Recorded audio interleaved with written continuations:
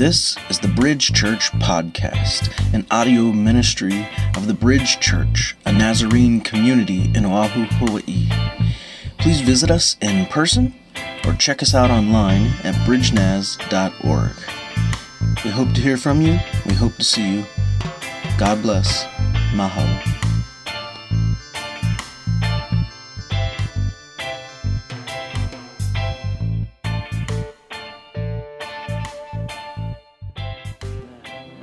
All right, y'all may be seated this morning. Thank you, Brother Mendel. So this is a little bit different. I've never done this before. What we're going to do is kind of just have a Q&A, and we can have some live discussion too. Some of you have emailed questions or posted on Facebook or asked in person.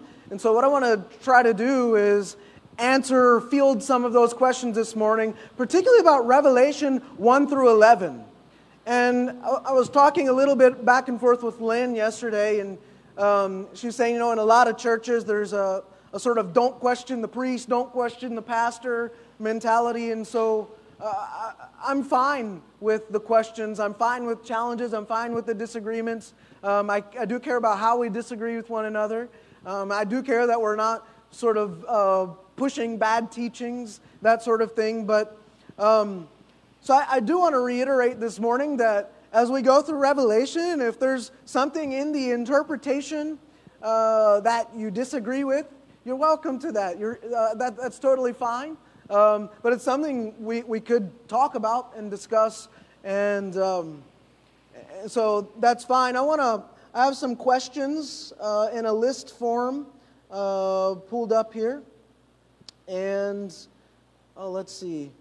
I just have my computer screen here. So the first question that I got was, are there prophecies that need to be fulfilled before the end times? So this is an interesting question. And my answer, as you can see up here, is I have only one. There's one outstanding prophecy. And that's simply Jesus' return. Right? So we're not going to the text, especially Revelation. We're not going to Revelation and looking in the text and trying to find things that correspond with modern day events. That's not how Revelation was meant to be read. And so, by end times, I assume we just mean the return of Jesus. And so that really in itself is the only one outstanding prophecy that we have left if we're thinking of prophecy in terms of prediction.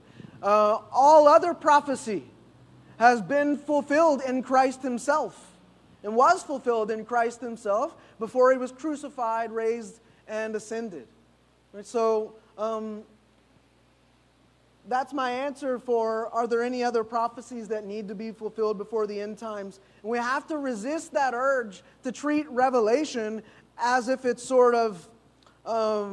Well, you remember when I was a little baby, right? There was this like red and blue ball, and it had shapes like carved into it. And you could take like the triangle and jam it into part of the ball, or the square and jam it in, or the rectangle. You guys know what I'm talking about? Yeah. And so Revelation is not like that. It's not like a ball that we're looking at historical events and trying to jam them into those places. All prophecy has already been yes and amen fulfilled in Jesus Christ. So that's important. The second one is the Bible describes heaven as endless worship. Are we going to see Old Testament prophets? The computer's a little finicky. Are we going to see Old Testament prophets and family members, or does it not matter? And my answer to this is, heaven...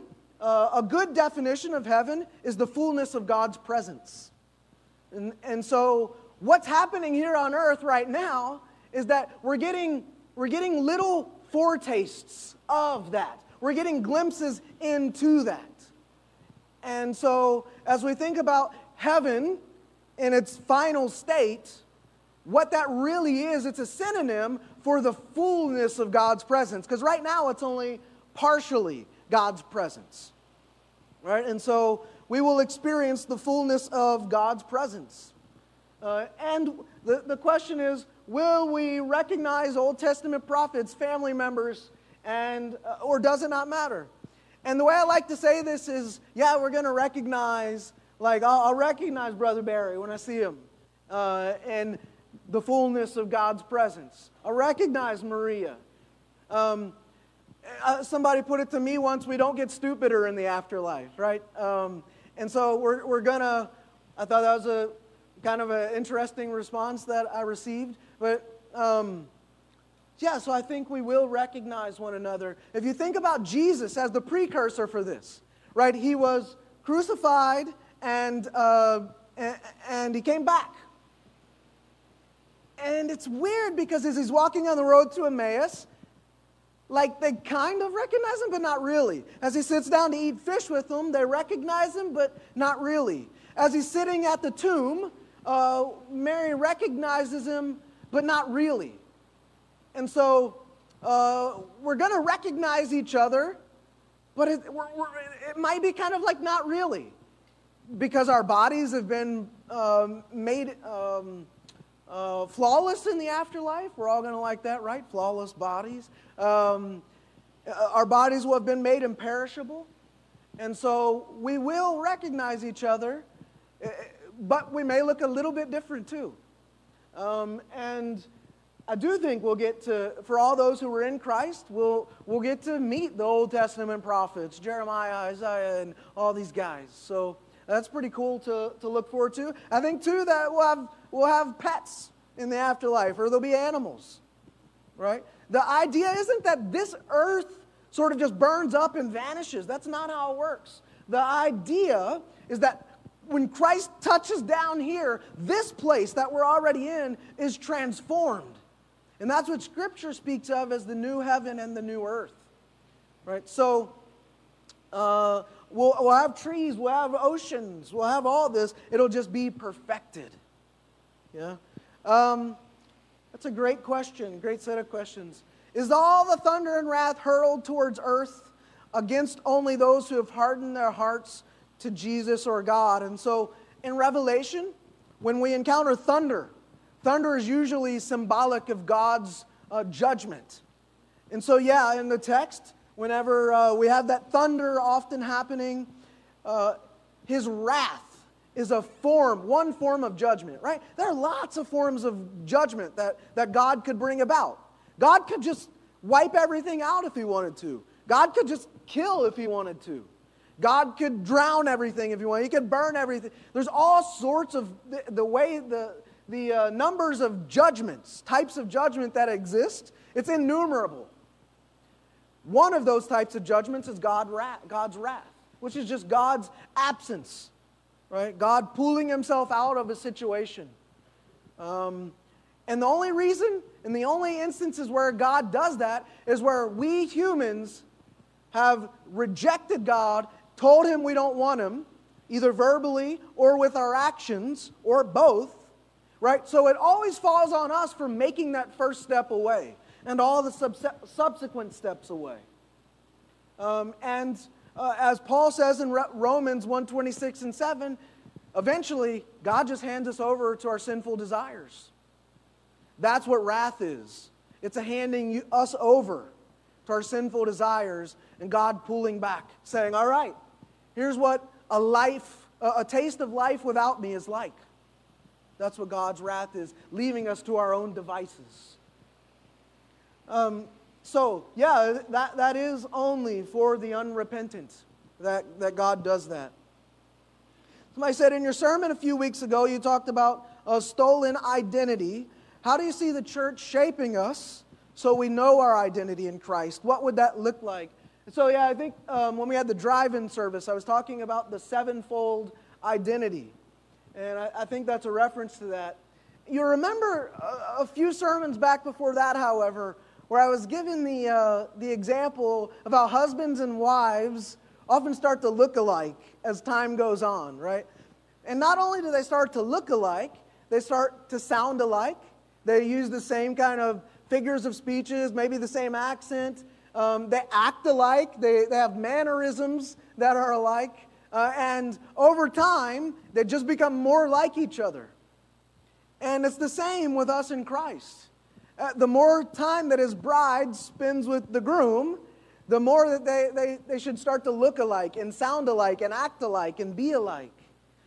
And so I talked last week about these three aspects of Christ as culture: polity, art, and story. Polity is just a fancy word for sort of the ways of life, the rules that we live by. The creed, for example. That's one thing that shapes who we are. Here at the Bridge Church, we have a manual. It's called the Policies and Procedures Manual. It talks about all the different policies and procedures we have in place. Above that, we have the Nazarene Manual. But really, above all that, we have the creeds and then Scripture. Right? If someone can affirm the Apostles' Creed, then I'm willing to extend the right hand of fellowship to them. Because it's them saying, hey, I'm willing to live under the same rule and authority that you're willing to live under. Let's do this together. And that's another reason that it's important to affirm something like the Apostles' Creed. So as I think about our polity, I look to the Apostles' Creed, and that shapes a lot of what we do, our story. Now, the bridge itself has its own story. It's 21-year history and story. Derek was sharing some about that in Mob this week, talking about how the bridge is a giving church, and we have a long history of being a giving church. And probably a bunch of you, your individual stories, how they weave into the bridge's story, is probably really fascinating and important, because that's part of what's made this thing go for 21 years.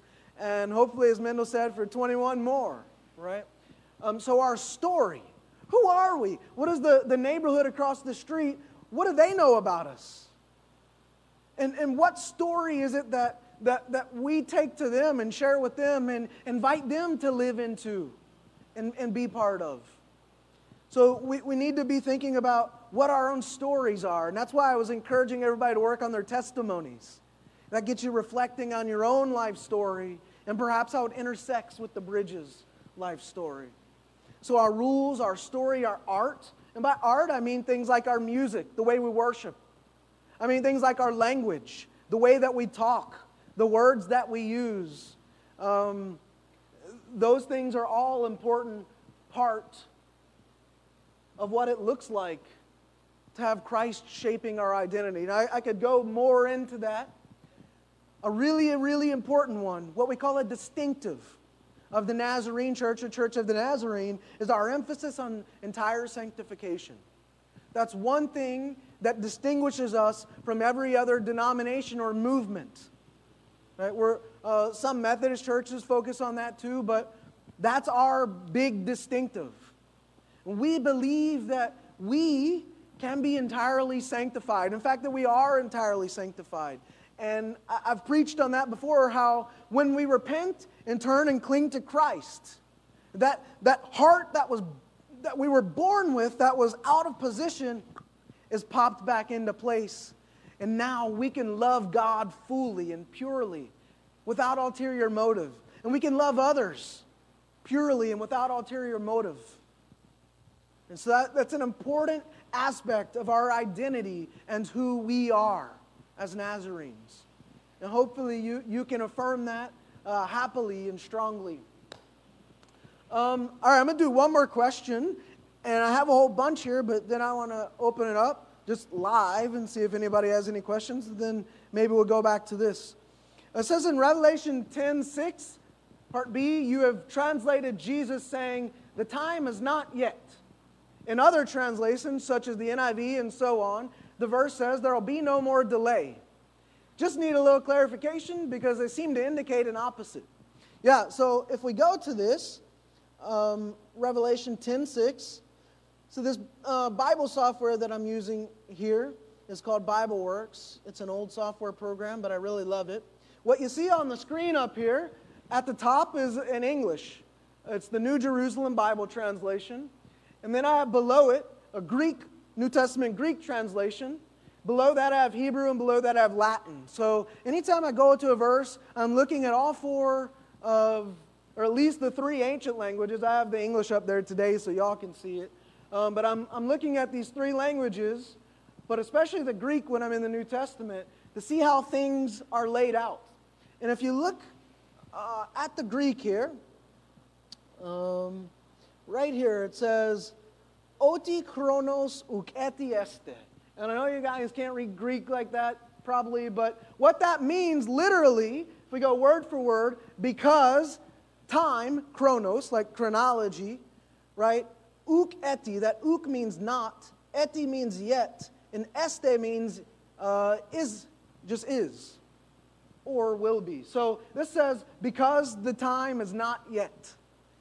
And so that's why I've translated that very literally there. Now, the other part of this, there's a reason as you follow the flow of Revelation, is because the seventh trumpet hasn't happened yet. This verse that we just read in 10:6, I think it's with the sixth trumpet. And so we're waiting to get to that seventh trumpet because it signifies the completion of Christ's atoning work. And so the good reason to translate this as the time is not yet is because we're still waiting to get to the seventh trumpet where the time will be completed, which that is where Christ's atonement will be completed. And so we can look at 11:15 real quick, which was in our verses for last week. So you can see it there. You can see the English. The seventh angel blew his trumpet, and voices could be heard shouting in the sky or in heaven, calling, "The kingdom of the world has become the kingdom of our Lord and his Messiah or Christ, and he will reign forever," or in the Greek, into the ages of the ages. And so this is the time that happens. So very interesting. I want to pause here. Anybody have questions that they would like to float this morning that maybe didn't make it to the email or Facebook or whatever? Yes.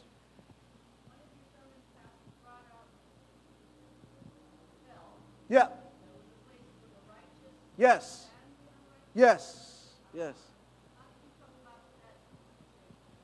Yeah, that's good. So the question was, in one of the sermons I talked about hell being a place for the unrighteous and a place for the righteous. This is a really important question because in the creed that we affirm, it has that weird line that says, he descended into hell. That's kind of odd. Like, why is that there? Why is the church affirming this?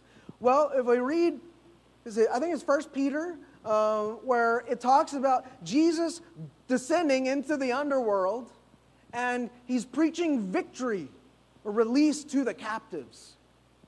And what's interesting as you look across the sweep of Scripture is that hell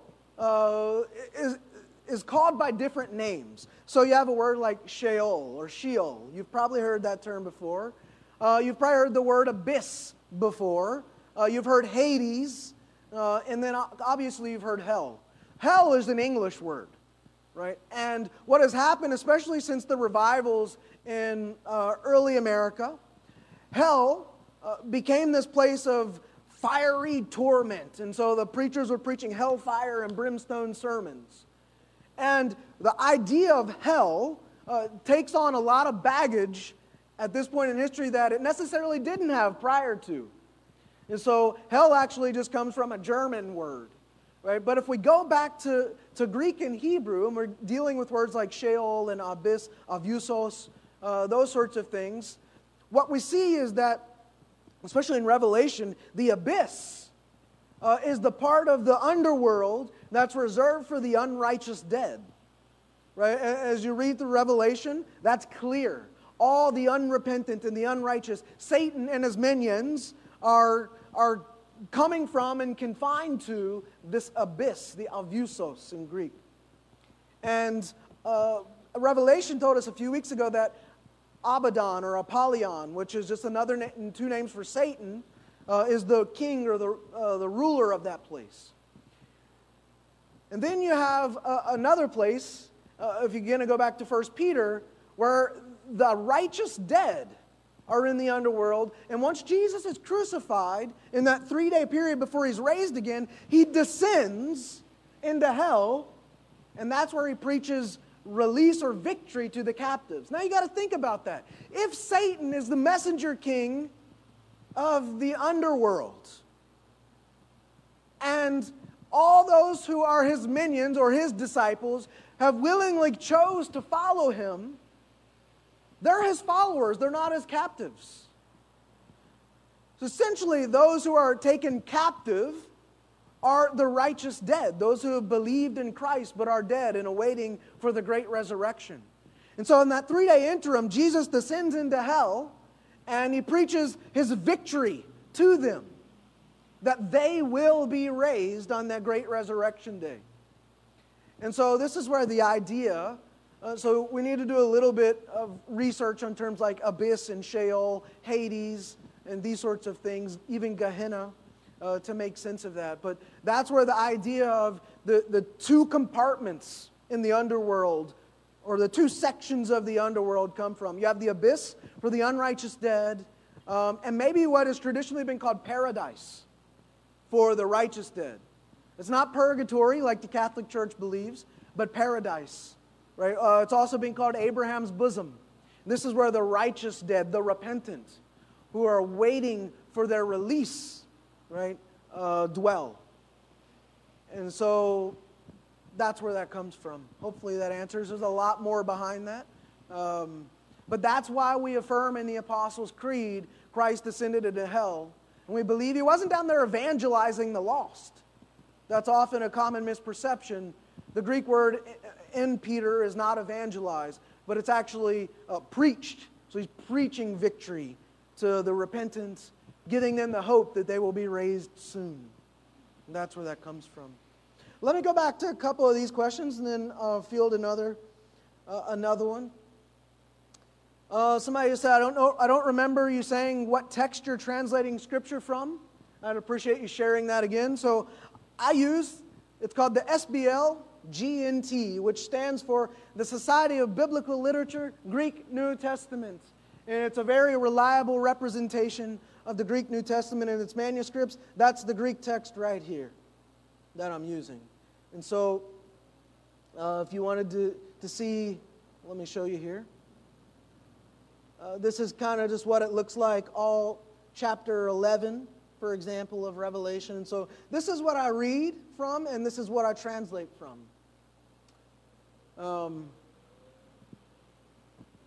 So dealing mainly just with the Greek. I like, as far as English translations go, I like the New Jerusalem Bible translation because I feel like it follows the Greek text very closely. The NIV, for example, which is fine, I can roll with the NIV, but it doesn't go out of its way to really stay close to the Greek or Hebrew text. So for me, if I'm going to recommend some English, I want an English translation that really tries to follow closely the Greek and Hebrew, as well as Aramaic. And the New Jerusalem Bible does a pretty decent job at that. There are other translations that are good too. There's one called the NET, the New English Translation, which is pretty good. The New Jerusalem Bible was done by some Catholic scholars. I don't feel like it has a Catholic bent to it, though. But I mainly follow it because it sticks close to the Greek and Hebrew. Good question. Let's see some of these other. Revelation 1:4 says, are the seven spirits 7 different beings or angels? Or is it the Trinity? And so if you think back to Revelation 1:4, right, it's really the Holy Spirit. So right here, this word 7 spirits. The 7 spirits are who are before God's throne. And in Greek, epta pneumaton is what we get down there. 7 spirits. Now, if you go to the end of Revelation 1, around verse 9, is it 19 or 20? It says this, the mystery, literally is what it should say, of the 7 stars, he'll tell you, is the seven golden lampstands is this. 7 stars are the 7, they translate it wrongly, messengers is what it should say, of the 7 churches. The 7 lampstands are the 7 churches themselves. Now, you gotta get this, right? There are 7 congregations in chapters 2 and 3 of Revelation, but they represent one church. Just like there are 7 spirits represent one spirit. As that number 7 is just key through Revelation, and often is really just going to represent a whole thing. That's what the 7 stands for, wholeness or fullness. So when we talk about the 7 spirits of God, we're not saying the Spirit is like 7 different beings. We're talking about the fullness of the Holy Spirit. Let's go back. Anybody else have a question here? No? Yes? No? All right. In 1:16 and 1:19, Jesus has 7 stars in his right hand. So if the 7 stars represent the 7 churches, I just dealt with this. How can the Holy Spirit be 7 beings? And so I just kind of dealt with that. 7 represents one, a whole one thing a lot of times.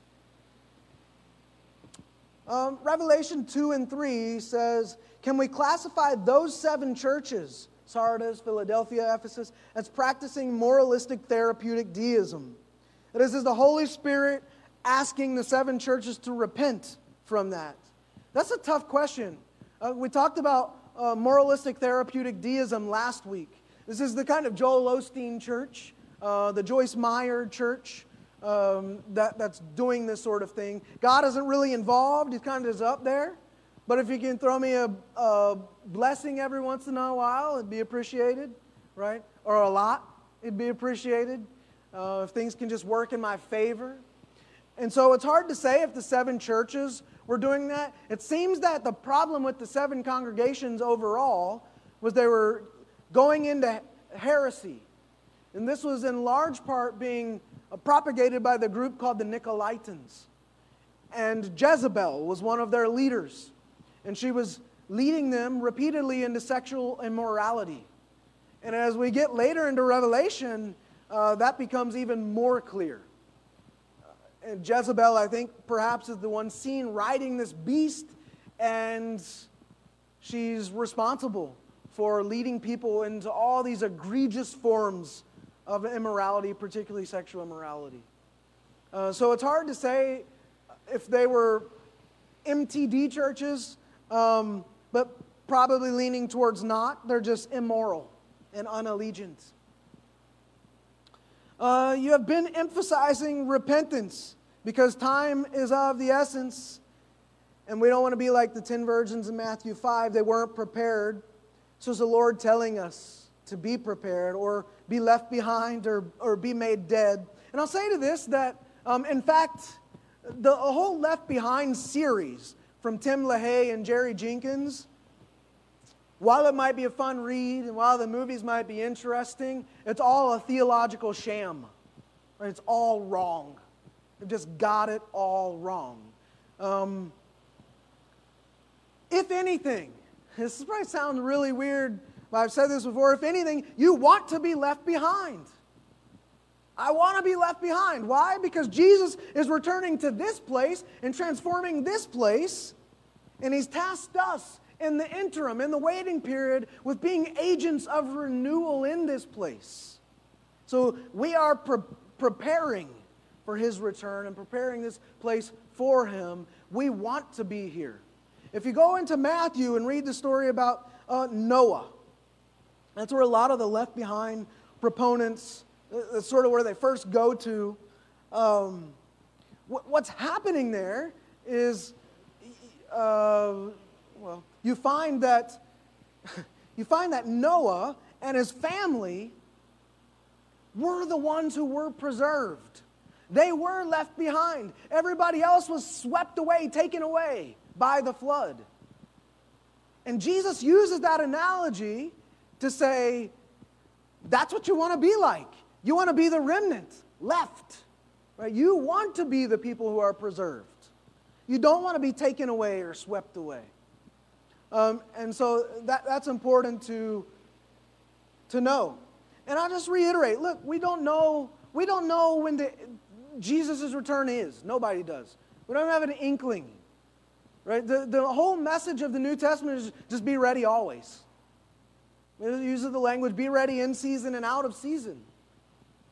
And so that's what we're called to do. We're not called to make predictions. We're not called to be like, Jesus is coming back October 31st, 2024. As I said last week, there's always been a 100% failure rating when anybody has tried to predict the end. And so we need not busy ourselves with that sort of thing. Just be ready. And the best way to do that is to be repenting. Revelation 4 mentions the 24 elders. Are they more angels? No, they're just the 12 tribes of Israel and the 12 apostles mixed together, right, or joined together. And these 12 tribes and these 12 apostles, they're the figureheads of the church. The New Testament seems to indicate that they will actually participate in helping Christ render judgment.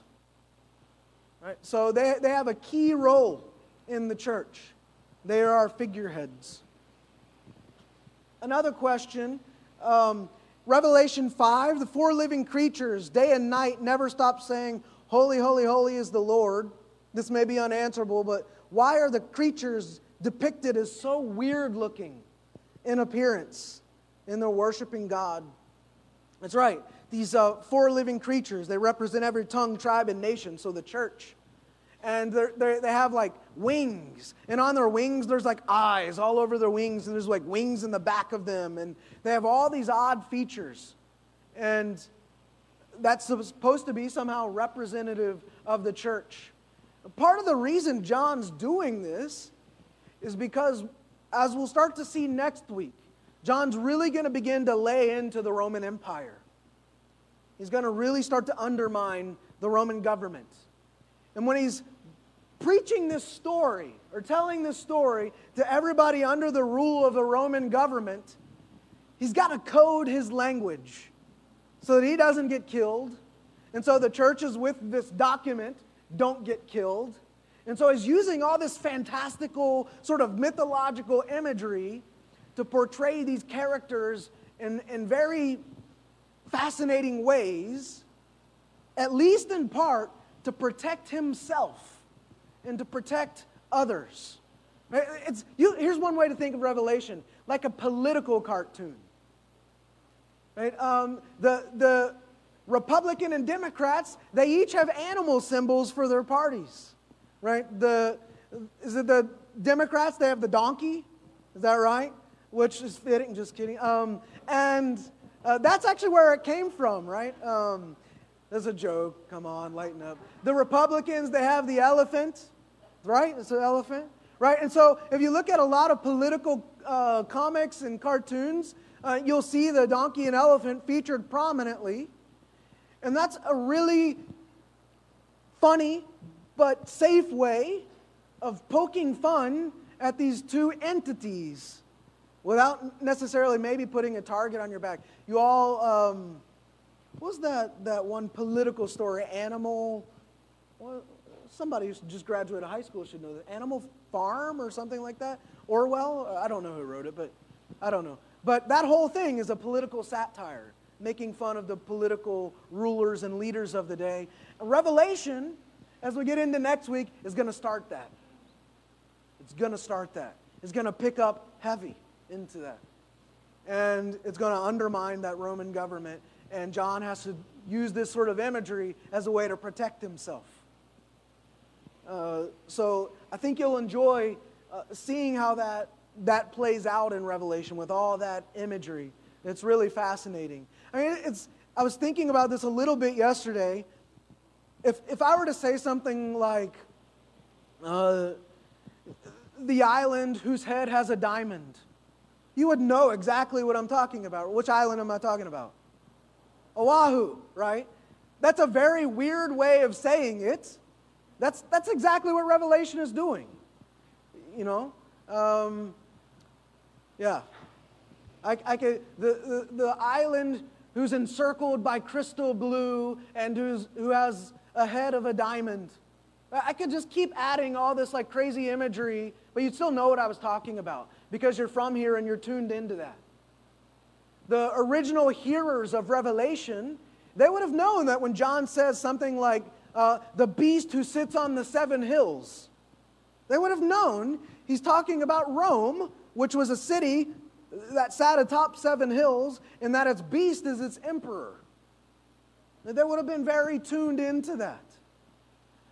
So I could say something like, the country whose leader is an orange-headed monster. Right? You would know what I'm talking about. Right? Some of you are laughing already. You'd know what I'm talking about. If I wanted to undermine Donald Trump, I could say something like that. Right? That's what was going on in Revelation. In 9:4, people without the seal of God on their foreheads are mentioned. Is the seal 666 the mark of the enemy? Yes, it is.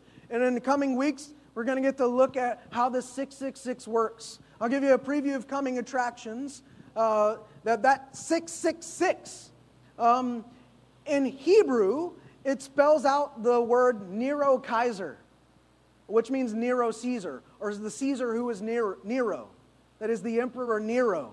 So as a numeric and symbolic way, again, of referring to the leader of the Roman government, Nero at the time.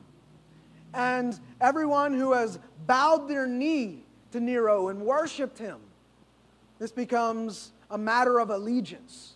So Revelation is in large part going to ask, who is your allegiance to? Your government or your Christ?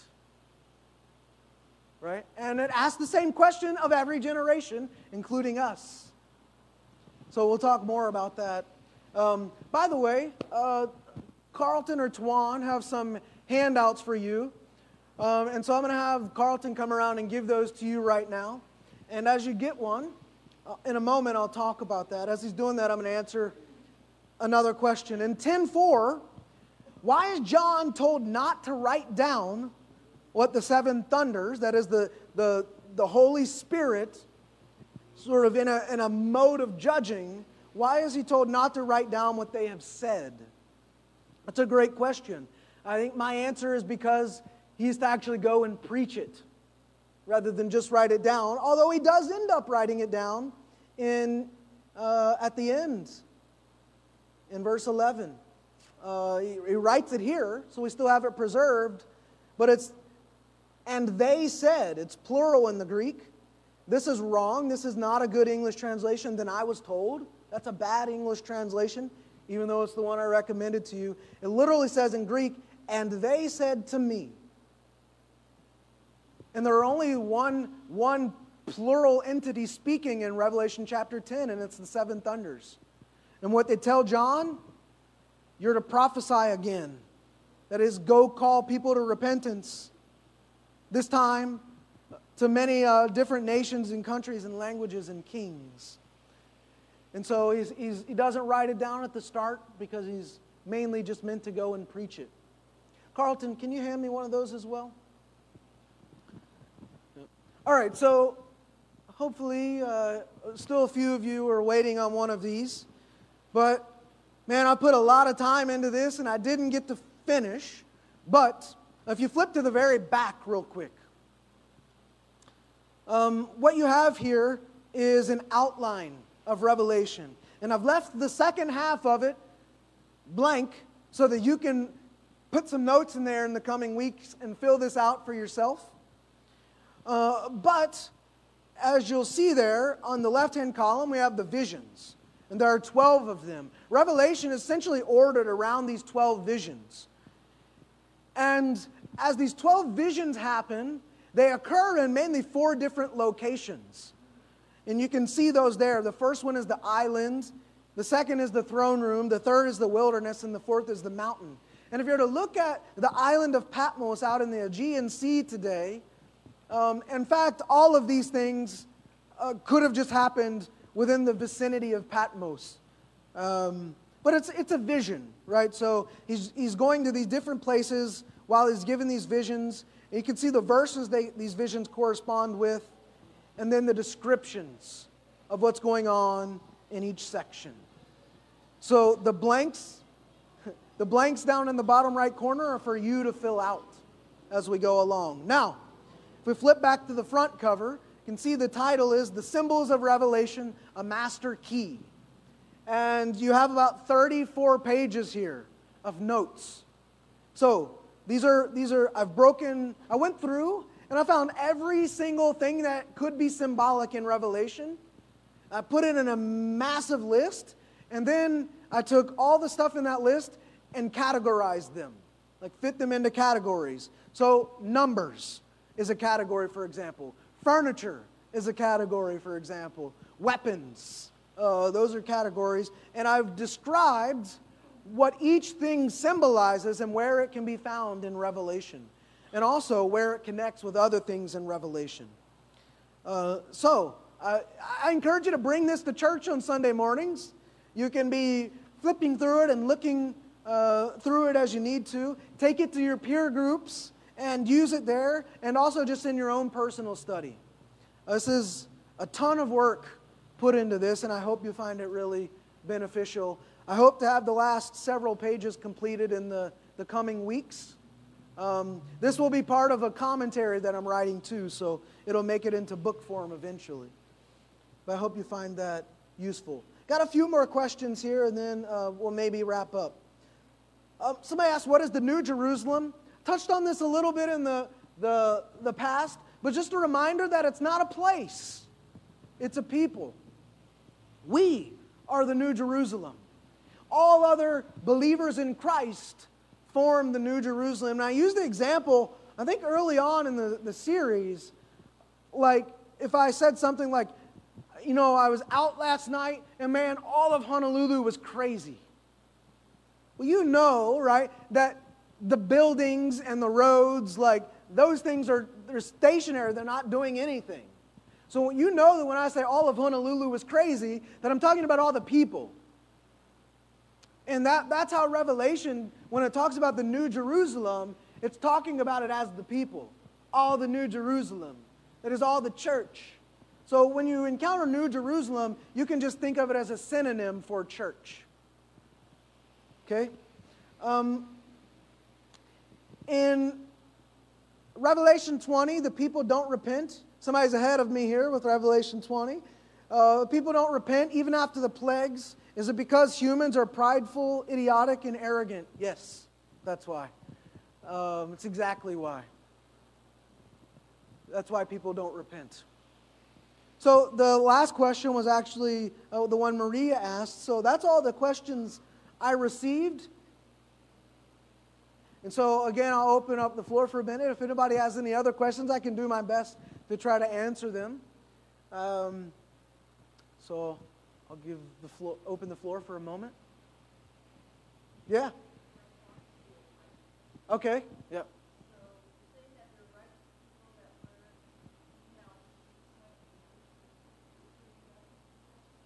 He preached victory to them. Where do they go? Yeah, so she's asking, piggybacking on the previous question, did Jesus go and preach repentance to those who are not in the abyss but are in paradise? He didn't preach repentance, he preached victory to them and release. They're still there. They're still in paradise. Yeah. Your soul is in paradise, God's protective presence, until He returns. That's right. Yeah.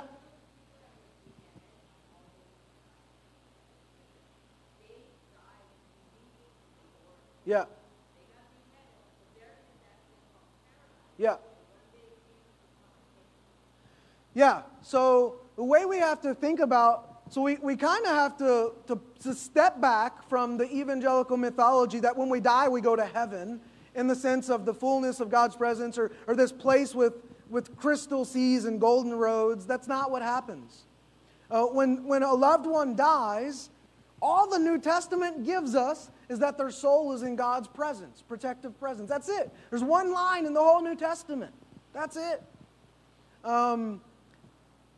So our souls go into God's protective presence, and we're there waiting to be raised. We're waiting on the great resurrection day. When Jesus returns, that's the great resurrection day. All the dead in Christ are raised, All the unrepentant are also raised, and everyone will stand for judgment before the Lord. And those who have repented and trusted and believed, sworn their allegiance to Jesus, will stay with Him here in this new heaven and new earth. And those who are unrepentant will be confined to the abyss everlastingly. Yeah.